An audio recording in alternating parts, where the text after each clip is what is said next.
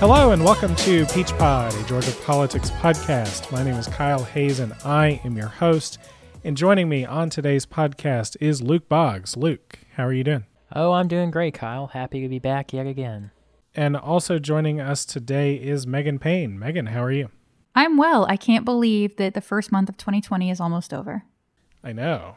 It's shocking. I mean, that means November is going to be here before we know it. I know, right? Well, speaking of November and people who are looking forward to November, we are here today to talk about someone brand new who is looking forward to November, and that is Representative Doug Collins, who has now entered the race for the U.S. Senate.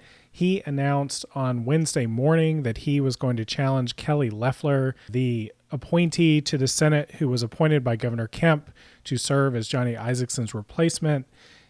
Doug Collins enters that race to challenge Kelly Loeffler, and as of today, that challenge will happen in a jungle primary election in November.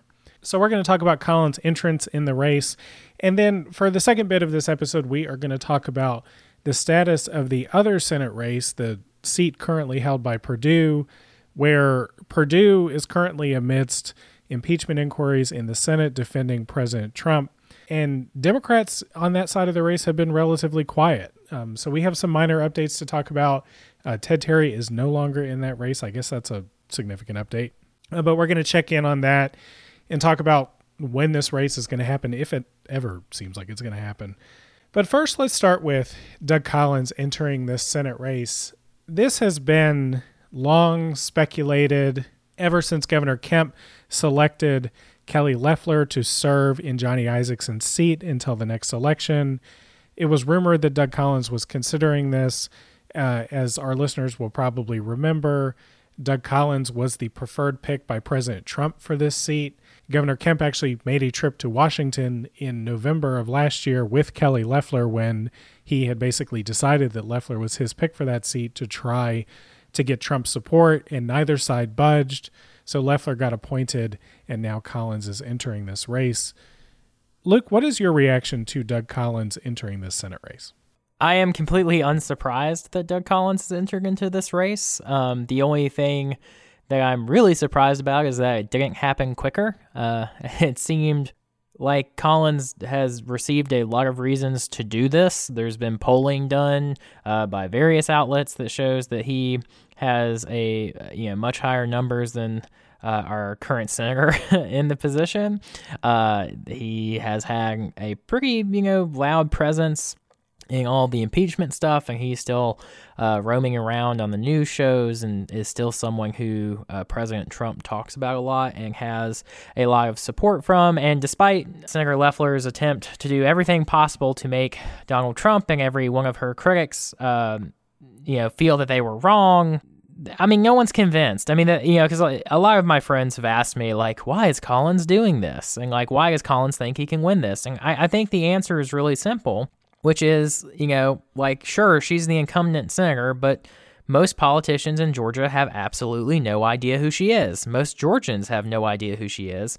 And it's really, really, really easy for any human being, I'm not even talking about, like, Republican, Democrat, they just know who Collins is. He's been at all these Republican events for years. Sure, you see him 3 times a year, but that's more times than you've ever seen Kelly Loeffler at Republican events. And so he's just like, people know who the Republican Party knows who he is. He's helped them out with other things before. And this is one of the times where, Kemp gets a lot of latitude appointing the commissioner of insurance because most politicians probably don't really care who the commissioner of insurance is. But when it comes to a U.S. senator who is going to make a lot of decisions, they care. And nothing Loeffler could possibly do has, in the amount of time she's had as a senator, could change people's opinions that they think their friend or that guy they've seen a couple times, Doug Collins, is better than who? Megan, one of the obvious dynamics of Collins' entrance into this race is Kelly Loeffler was at least attempting to position herself as being just as conservative as Collins, just as much of a defender of the president, just as much a fighter on issues like anti-abortion issues. But Collins entered this race anyways. He didn't appear to see Kelly Loeffler as much of a threat. There are a few senators that have spoken out in support of Kelly Loeffler since Collins entered the race this morning. Marsha Blackburn, senator from Tennessee, is one, and she tweeted, "Our party needs to do more than talk about supporting strong conservative women. We need to do it. Kelly Loeffler is pro-life, pro-gun, and pro-Trump, and I'm proud to stand with Kelly." But that seems to be what is not happening with Collins' entrance into this race. What do you make of that dynamic of Loeffler sort of checking all the boxes, at least nominally, for Trump conservatives, but a man jumping in to challenge her anyways? I've spoken about this on the podcast before, that I think Loeffler is part of this, as you mentioned to Kyle, this strategy to like get women into the GOP and then to say, oh, we'll see, this woman supports it. So those of you who feel like the GOP is kind of anti-woman, see, it's okay because we've got these women in leadership. I think that a lot of that is some really interesting gymnastics, mental and emotional gymnastics, to kind of convince the party that everyone is everything's hunky dory and everyone's doing the right thing and everyone's best interests are taken into account. I think Collins jumping in is basically kind of Collins throwing all of that rhetoric out and basically just saying, okay, well, this is what the GOP really is. The other thing about Collins is that he may feel a bit of entitlement. And I don't mean that in a bad way. I actually kind of support him. If that is his position, I would support him on this, in the sense that he was kind of snubbed when Kemp went through all of this rigmarole to ask for applicants and then to go appoint this political unknown Loeffler. Collins was the one that everyone was talking about. Collins was the one that everyone was putting their money on. And then all of a sudden he doesn't have it. And he's left to basically defend the president in the House with no just desserts for everything that he's been doing and no recognition or support from Kemp. And so I think that he probably sees this seat as something that is a next step for him. And so he's going to go take it. And honestly, from where I'm sitting, if I were in his shoes, I would probably feel the same way. So y'all, with Collins' entrance, what do we think this means for this race? You did sort of see different factions of the Republican Party run to opposing corners here. The NRSC, the institutional body to protect incumbent Senate Republicans, they said that they are backing Loeffler. Governor Kemp obviously is going to be backing the choice that he made earlier this year. He told a gathering near the State House today on Wednesday that he was proud of what Loeffler has accomplished since she got to D.C. Eric Erickson, prominent conservative voice, has been critical of Collins' decision to enter into this race. He was critical of Collins, describing him as working with Democrats to change election law so that he could set up a one-on-one primary with Kelly Loeffler. We'll talk more about that legislation in a second. On the other hand, Collins does seem to have backers less prominent, I think, people who are associated with the Trump White House.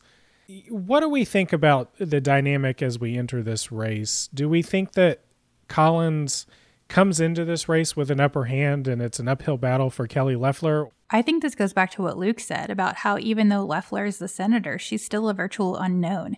People might know her name now, but what do they really know about her? If they aren't people like us who are going and looking at the news every day and seeing what statements she's making and seeing what her platform is or anything like that, then Collins is the name that they know and trust, and they know where he stands. I mean, not only do they know where he stands, but he's, getting in front of Fox News every day and reminding them. The other thing, though, there does seem to be some recognition on the part of some of Kelly Loeffler's backers that it has not been an entirely smooth rollout so far. Eric Erickson, who is backing Loeffler primarily because he seems to be a supporter of the governor, said that Loeffler is not going to out-Trump support Collins, so now maybe she should be free to be her actual self instead of the Trump-clapping automaton that some would have her be to win. Yeah, can I just stop you right there, Kyle? Yeah. This is the number one thing that I think is going to hurt Kelly Loeffler more than any other factor. I mean, there is no other way to say this, so I'm just going to say it as clearly as I possibly can. We all know that Kelly Loeffler is bullshit. Okay. Like, there's no other way to say it. We all know that this is not who she is. Like, every single public thing I've ever seen of her, this is not who she is. Now, she might believe the exact same things that she's saying, but she does not believe it in this way. Because I just, every time I see her speak, every time I read a statement, it sounds like exactly what Eric Erickson just said, a Trump automaton of, like, someone who is not of the personality of Donald Trump and his side of the party, trying to, like, very painstakingly recreate it in a lab. And it doesn't work in the same way that, you know, Collins is doing it very naturally. And so I think that's going to be her biggest problem in this, is just like, we're not seeing who this person is. And you combine that with the fact that we don't know who she is, it's really, really hard for her. Well, really quick, tell me who described it better. Eric Erickson described her as a Trump-clapping automaton. Bill Torpy, AJC columnist, said, to say Loeffler looks wooden is an understatement. The ad, talking about one of her early ads, the ad comes across as a hostage video with Loeffler's captors leveling their guns at her off camera. Whoa. Withering criticism. Yeah, but I mean, the fact that this does not feel like an exaggeration from either of them, like neither one, like my reaction to that is that I wish I could have came up with either of those comments, because it hits the nail directly on the head. Yeah. Well, and I just kind of wonder, like, where her button is and how many pre-programmed phrases she has. You know, she's like a toy I had. But, you know, that raises an interesting thing, though, because, you know, there's this criticism of her taking these stances and they don't appear authentic to her. They don't really appear to be what she believes. What if it turns out what she actually believes, that she is a establishment, Chamber of Commerce Republican, buddy with Mitt Romney? She took a broadside at Mitt Romney, saying that he was working with the radical left to get witnesses that would sling mud at Donald Trump in the impeachment trial. But, you know, that wasn't the Republican that she was before. She donated, I believe, hundreds of thousands of dollars to the Romney campaign in 2012. She comes from a wealthy finance background. She's the co-owner of a WNBA team. This is not exactly like Doug Collins, rural Georgia conservatism there. Kyle, are you aware there are pictures of her with Stacey Abrams? Oh, the horror. So assume that Kelly Loeffler leans into something that appears to be more authentic of her, given her background. You know, what coalition does that leave for her in a Republican primary? Or, you know, let's for a moment here take, just for the sake of discussion, say that this will go to the jungle primary in November. What kind of coalition is there for her as an establishment, moderate conservative, the one that was pitched as the Republican that could bring back suburban women, but the one that has been missing from her messaging since she got nominated? I think she has the exact same lane as not Governor Casey Cagle. I mean, like, let's just not even, like, let's not overwork this in our heads. This was a fun experiment from Brian Kemp. It's probably gonna fail. Right. A like weird, quote, strategic experiment from Brian Kemp. I don't, like, the strategy is so beyond right now. You know, there are a couple of scenarios here about how this could progress forward. There is now legislation in the state house that is backed by House Speaker David Ralston that would convert this race from the jungle primary in November to a normal party primary in the spring, and then a one-on-one Democrat versus Republican matchup in November on the same general election day as everything else. What do y'all make of that legislation? Do you think that it has legs, or is this just sort of an attempt by Ralston to kind of voice his objections, even though this won't be law? So speaking specifically, this is House Bill 757, which I implore you to read Part F, which says, you know, one of my favorite phrases in any law, which is, notwithstanding any provision of law to the contrary, in instances which, and then I won't recite them here, but it's literally like this exact scenario, and it only happens almost in this exact scenario of having a special election that has been temporarily filled by appointment that is, yada yada, like just hitting down the line of every single thing that we find ourselves in. Only thing that's missing is Kelly's name. Yeah, basically. Like the only thing more that could make it more specific would be to be, and the governor's name is Brian Kemp, or governor's name starts with a B and last name starts with a K.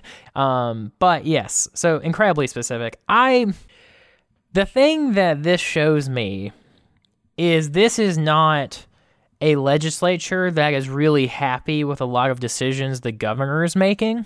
And so does this have legs? I at this point, based off the budget fights that we're seeing and the House having Doug Collins be the pastor of the day, I think yesterday, and I'm pretty sure it was Terry England who was sitting next to him while he did his sermon of the day, and Terry England being the budget chair. I think this is just a sign that like this is going to be a session where the Republicans decide to put on their best impression of Democrats and point their guns at each other.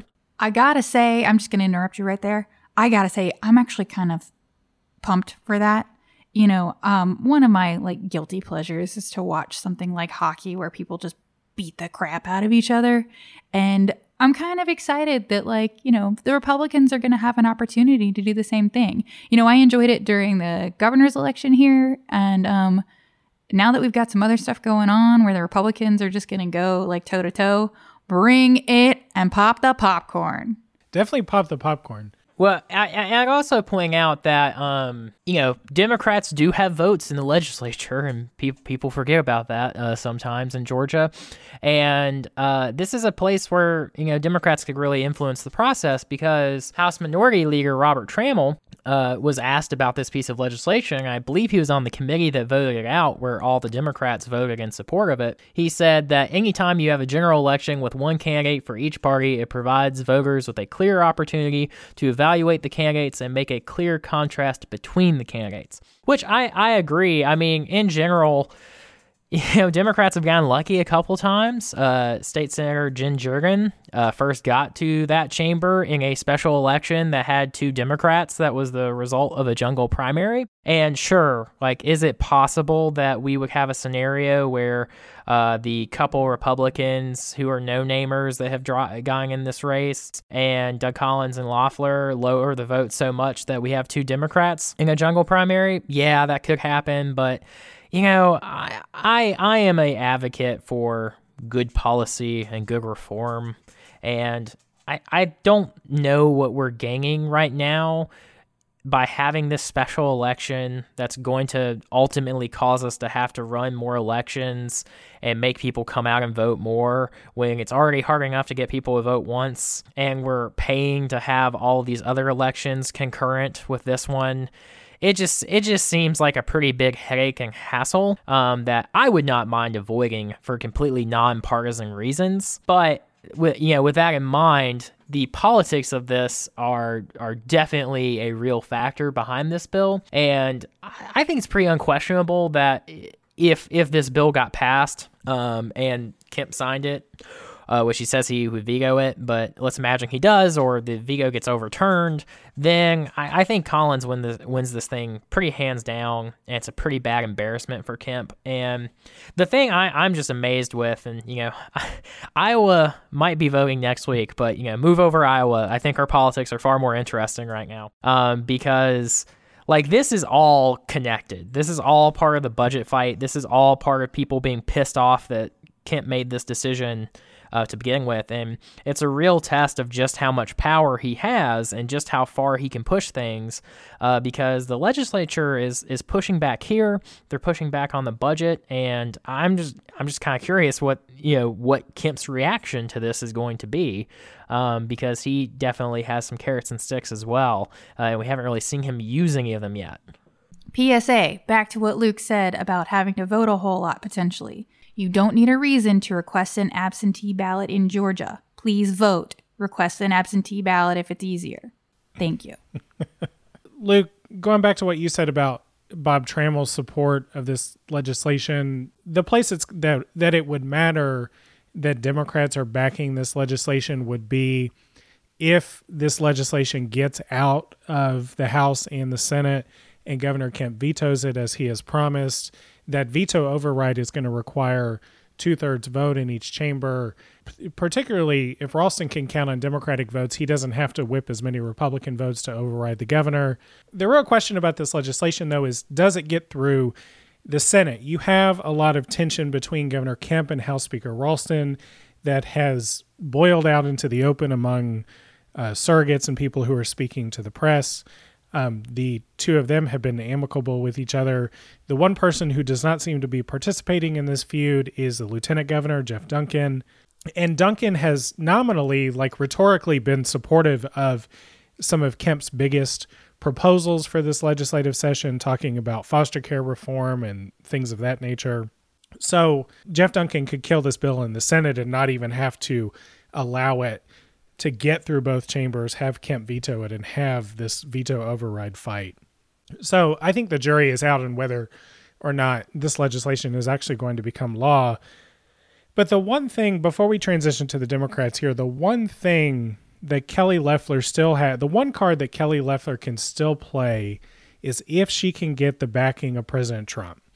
And it was interesting this morning, on Wednesday morning, the morning that Collins announces, President Trump is signing the USMCA trade agreement, and he did give Kelly Loeffler a shout out at that signing ceremony. It had about as much emotion behind it as Kelly Loeffler's ads do, but nominally he did give her a shout out. Do we think that there's any chance that Loeffler could garner President Trump's backing and fend off this challenge from Doug Collins? There's always a chance. So you're saying there's a chance? No, I mean, I think the realistic thing that she could hope for is that Trump just stays out of it, which if it, again on this program, we say if it was any other president, they probably would. But yeah, I just, Trump wanted Collins. He probably still wants Collins. I suspect he will still say that he can't help himself. If he truly wants Doug Collins, he's going to say, I endorse Doug Collins, because all it's going to take is him waking up, at 4 a.m. and being like, I really want Doug Collins, and just tweeting it out. So I suspect that the best that she can hope for is just that Trump potentially stays out of the race entirely. The thing that brings to mind for me is a pretty awkward situation for Senator Perdue. He also has to run for re-election amidst this climate. He's a big Trump backer. He's also a big Kemp backer. Kelly Loeffler will be his colleague through November, regardless of what happens with elections in the meantime. So it puts him in a really interesting spot. Let's talk about the Democrats here, though. So the playing field on the Democratic side right now is that Matt Lieberman is in this race. He has good fundraising numbers so far, $700,000 in the most recent quarter that's been reported as of this point.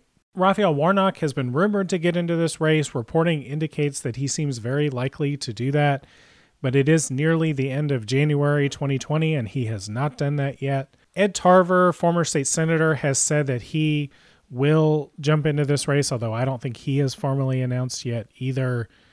Luke, what is your initial impression of how this will play out on the Democratic side now that Collins is in this race and Warnock is, probably going to be in it, but as of today, TBD? Well, I think it's really important to do some quick background on who Raphael Warnock is. He is the pastor of the Atlanta Ebenezer Baptist Church, and you're like, oh, that sounds familiar. That's because that is Martin Luther King Jr.'s church, and he has been someone who's around Georgia politics a lot. There's a big church service around MLK Day every year where Johnny Isakson very famously went to every single one of them, and he's been Warnock's been the pastor for quite a long time. So I'm about to say a lot of positive things about Warnock, so let me say my one negative thing. He is Georgia's Mario Cuomo. We're always waiting for Raphael Warnock. one day he's going to run for something. Maybe it's this, but I am in the firm camp of I will believe it when he puts his name on the paper saying I am running for this office, because we thought he was going to run in 2014. We thought he was going to run in 2016. Didn't really hear anything in 18, but that's really because we didn't have any offices for him. But maybe this is the year where he actually does it. And I hope it is, because I've seen Obama speak twice. And I've seen Raphael Warnock speak probably 6 or 7 times, and they're pretty much on the same level, and I don't say that lightly. He fires up a room pretty well. I mean, he's very passionate. He is a very smart guy. He's been very active in Georgia politics and just the faith community for a long time. And so I would be very excited about it. And it would be pretty hard, I think, just from me seeing him before and seeing how passionate he is in these things. If he's running a halfway decent campaign, he's probably who I would support, and I'd be excited for him to run. I think it would be a hard time for Matt Lieberman or Ed Tarver to beat him in a Democratic primary because, one, Lieberman has raised some money, but he has the Kelly Loeffler on the Democratic side of, like, no one knows who he is, and if you do know who he is, it's probably because you've heard of his father, Joe Lieberman, and if you're a Democrat who is paying attention enough that you know who Joe Lieberman is, that's probably a bad thing for Matt Lieberman, not a good thing. And the other thing is, no one knows who Ed Tarver is. And the third thing is Raphael Warnock is very closely aligned with Stacey Abrams, and not in like a political way. I mean, like, they've just known each other and worked together for a really long time, and I only suspect that will help him. And I suspect he will outraise Ed Tarver and Lieberman pretty quickly, I would think. Also, we've kept saying on this show, when will the Democrat, that the state party supports announce? It would be Warnock. If he announces, it's him. And the reason why we haven't seen someone with the state party's backing announce is probably because he's flirting with it. So all those factors make me think he's probably thinking about it. The last thing I'll address is, it is late. It is significantly late. Michelle Nunn, the last person to run for Senate in Georgia who had a decent chance because... let's please not talk about Barksdale. But she announced in November of the year before. January's pretty late, but hey, Doug Collins is announcing in the January of the year of the election. So if Doug Collins can do it, I think Warnock can do it, but he definitely needs to do it soon, like next 2-3 weeks, or it's really becoming a problem. But yeah, I'd be very excited. I think most Democrats would be very excited about it. And for people who go to Democratic Party things, are involved in the party, you pretty much already know who he is, and you know that he is the real deal. So I would be excited by his candidacy. I think he definitely, out of the people who I think are actually considering running, would be one of the stronger candidates the Democrats have on the table. Now, the side effect of it being late is the fact that the slow start to the race for Democrats in the Isaacson seat, combined with a relatively sleepy start to the race for Democrats in the Purdue seat. There are 4 of those. Well, there were 4. Ted Terry dropped, so there's now 3. We'll talk about that one in a minute here.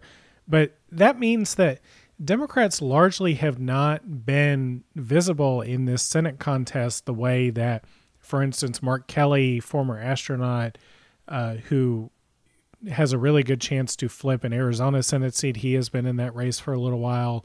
I believe North Carolina has had a competitive candidate for a little while. Is there a downside, Megan, for Democrats to not have had a top-notch recruit that had a lot of visibility, somebody who would be messaging on things like impeachment, opposing the president on that issue, or being a surrogate for presidential candidates in Georgia? I mean, you don't really have any of that happening among top-tier Democrats in Georgia. Is there a cost to that? I don't really feel like there's a cost. Not that there's not a total cost, right? But I feel like the candidates can speak for themselves and can really run on the platforms that they are comfortable running on without being like these massive, biggest personalities in the room. And I honestly think that speaks to a lot of Democrats, because we're not necessarily, while it is fun to have these giant figureheads, we've got several that we can think of. Sanders and Warren are 2 of them, obviously clearly not in this race, they're in the presidential, but like not everyone is endorsing the two big figureheads. In fact, there has been some backlash on the fact that that's just what they are. They're figureheads, so they're not going to have the party's best interests in mind, or they're too extreme, or they're just the loudest ones. So I think that it could be nice to have a Democratic candidate who is maybe not the biggest personality in the room, but really has it together and can quietly convince people, hey, I can get the job done, and here's why. So I think there is a cost, though, and it's sort of agreeing with you, Megan, but also disagreeing. The fact that no one has really emerged from the Senate primary on the Democratic side against Perdue is either a testament to this field or a deep criticism of it. So the good side potentially could be maybe Democrats know exactly who the three remaining candidates are, and they feel pretty good about them, and they're just basically just kind of like watching and waiting. And when the primary comes around, people are going to vote, and they're all equally satisfied with all three. Or the alternative, which I think is actually true, is no one knows what is happening in that race, and no one knows who these three people are. And we haven't seen the fundraising disclosures yet, and I wish they were out, but I suspect the numbers won't be great. Ossoff probably will have the most again. He's announced his haul. I believe it's over $2 million, but none of the other that's actually pretty good.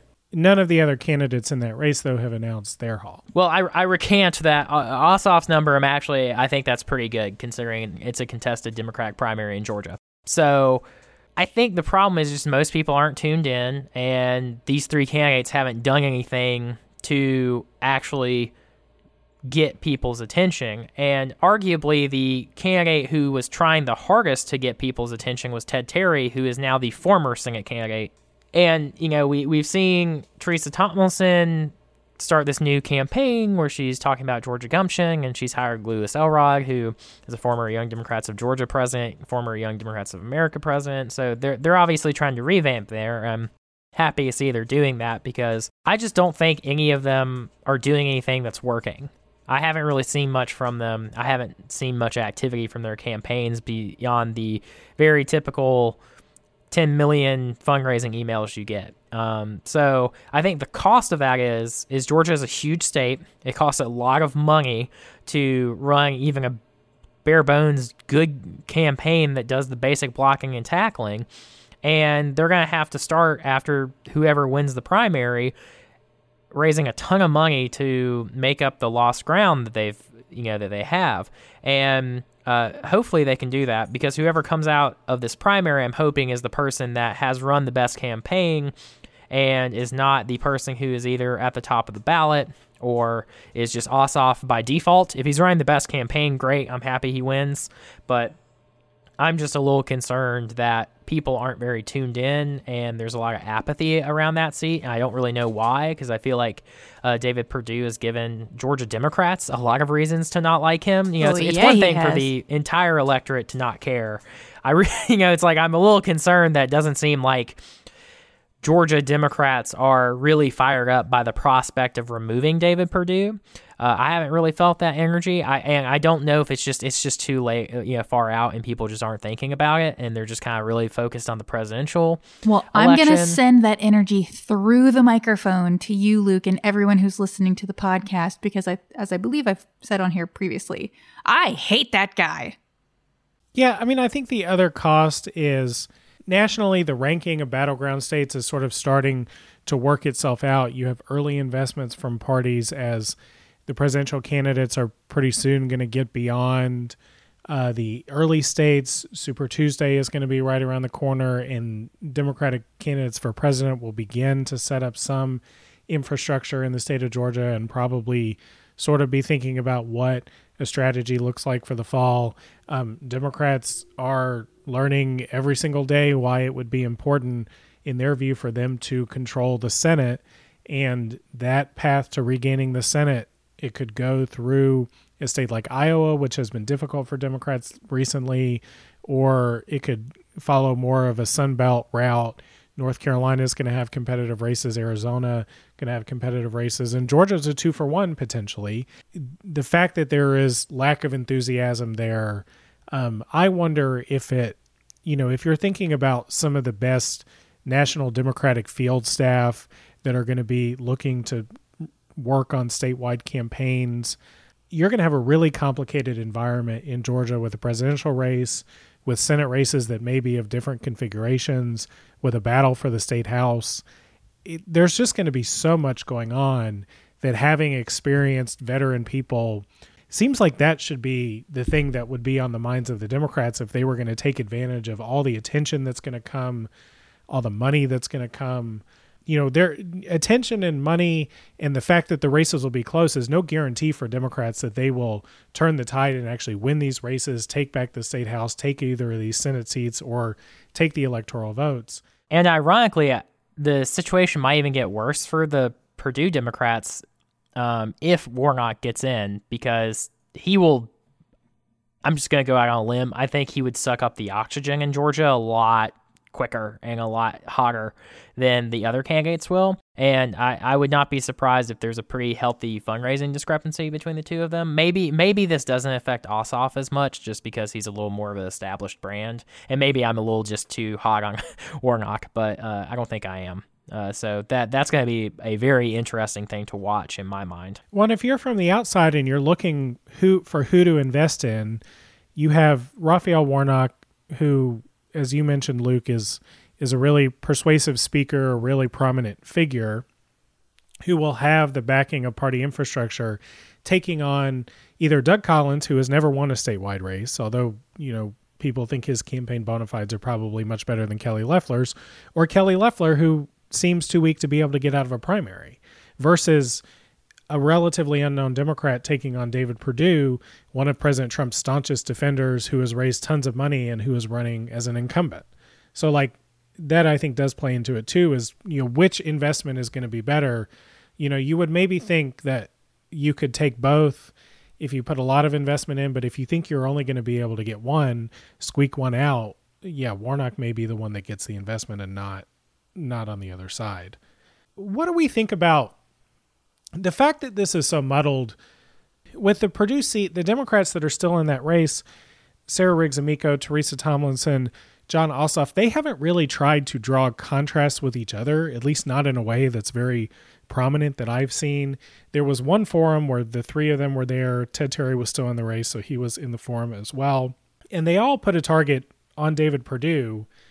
Do we have any sense about the dynamic among Democrats in that race? Is it Ossoff's to win because he has the most money and seems to be capitalizing on his good fundraising from the 2017 special election, or do we have any other sense of it at all, really?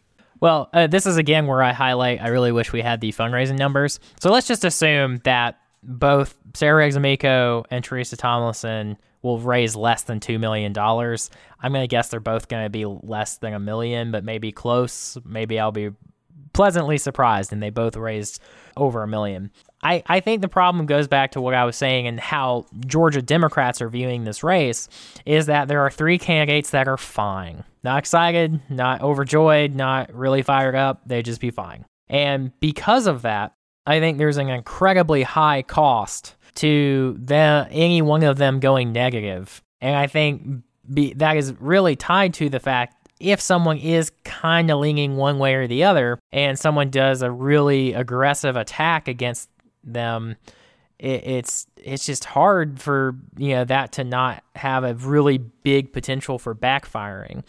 And I think they have adopted the approach as candidates that their job is to prove to Democratic voters that they will be the best messenger against David Perdue, that they will be the best candidate against David Perdue, and that's why they're approaching it in this way.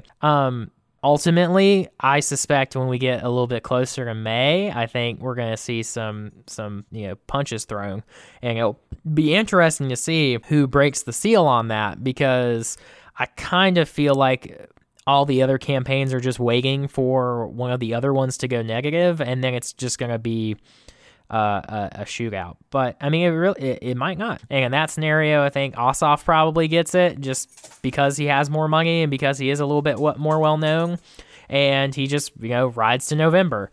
I think the place where we really see contrast and really see the Democrats aiming at each other a little bit more is if this three-way race becomes a two-way runoff, and it's two candidates having who've already run before, but neither got 50%. They're gonna fight each other for that 50, I think, and that will be interesting to see what happens. But it's tough for them because really the majority of the rest of this race is going to be during the Democratic presidential primary period, where that's where most people's attention is. And I just think none of them have done anything to even attempt to break through, because, you know, God bless Teresa Tomlinson for doing a rebranding, but Georgia Gumption is just like not that exciting. It just isn't. Yeah. So two things from my end. First of all, as much as I previously mentioned just a few minutes ago that I really enjoy seeing people duke it out, I will enjoy it less if it enters this race, just because I don't want to see. That's not the type of election I want to see. I do want this one to be boring. I want this one to be about policy. I want the privilege of, and I do realize that it's a privilege of selecting the candidate that I think has the best platform. Now, obviously, that's not attention getting, that's not fireworks, and that's very pie in the sky, and that's not typically how elections work. Well, but if I had my way, Megan, with Terry exiting, they may all have very similar platforms, and that's also accurate. So you know, that's kind of part of me kind of hopes for a boring election. At the same time, as I previously mentioned, I do kind of enjoy that sort of drama. So it wouldn't be the worst thing in the world, but it's not what I want to see for this particular election. The second thing I want to talk about is this Georgia Gumption thing that keeps coming up. Does anybody else immediately replay scenes from The Holiday when they hear the word gumption? Is that just me? I've never seen that movie. That might be just you, which may also underline the problems for Teresa Tomlinson of rebranding on that word. Oi. Okay, well, everybody... It's alliteration. We all know it's because they both start with G. Well, everybody go watch The Holiday. Like, kind of, there's this really cute old man who's like a film writer, and he's hanging out with this girl who is hanging out in California for a vacation, who's played by Kate Winslet, and he basically tells her that, you know, she needs to figure out how to have gumption, and then she all of a sudden discovers that she has it. And I love that movie, and I watch it at least once every holiday season, which was not that long ago, so it's very much in my head. The gumption was inside Teresa Tomlinson all along. There you go. Anyway, welcome to what happens in Megan's brain when she hears certain words. So the one thing to close on here, Ted Terry is no longer a part of this race. He has decided that he will run for a seat on the DeKalb County Commission.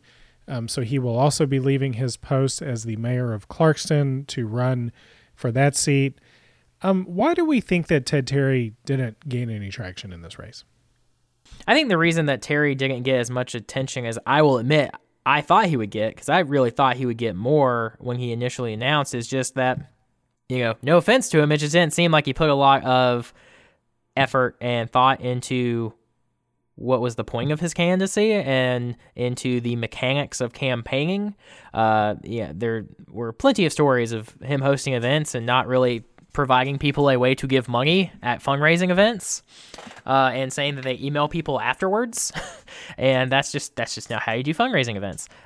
So, you know, God bless him for, you know, trying to make the, to add a little bit of difference into the race. But this was something we talked about, Kyle. The premise of his campaign was, I am going to be the radical progressive Bernie Sanders of Georgia in this race. I'm the young millennial mayor, blah, blah, blah, blah, blah. And then he actually starts running, and we asked him questions that we were just shocked that his answer was not the super far left answer. He was really bearish on impeachment for a while, and he just did not seem to stake out the ideological profile that he seemingly was aiming for with his initial announcement. And it was just really wishy-washy. It was really wishy-washy, and I just don't feel like he had the same, fire for running for this race. And I think it's unsurprising that he's now running for a different office, because I think he,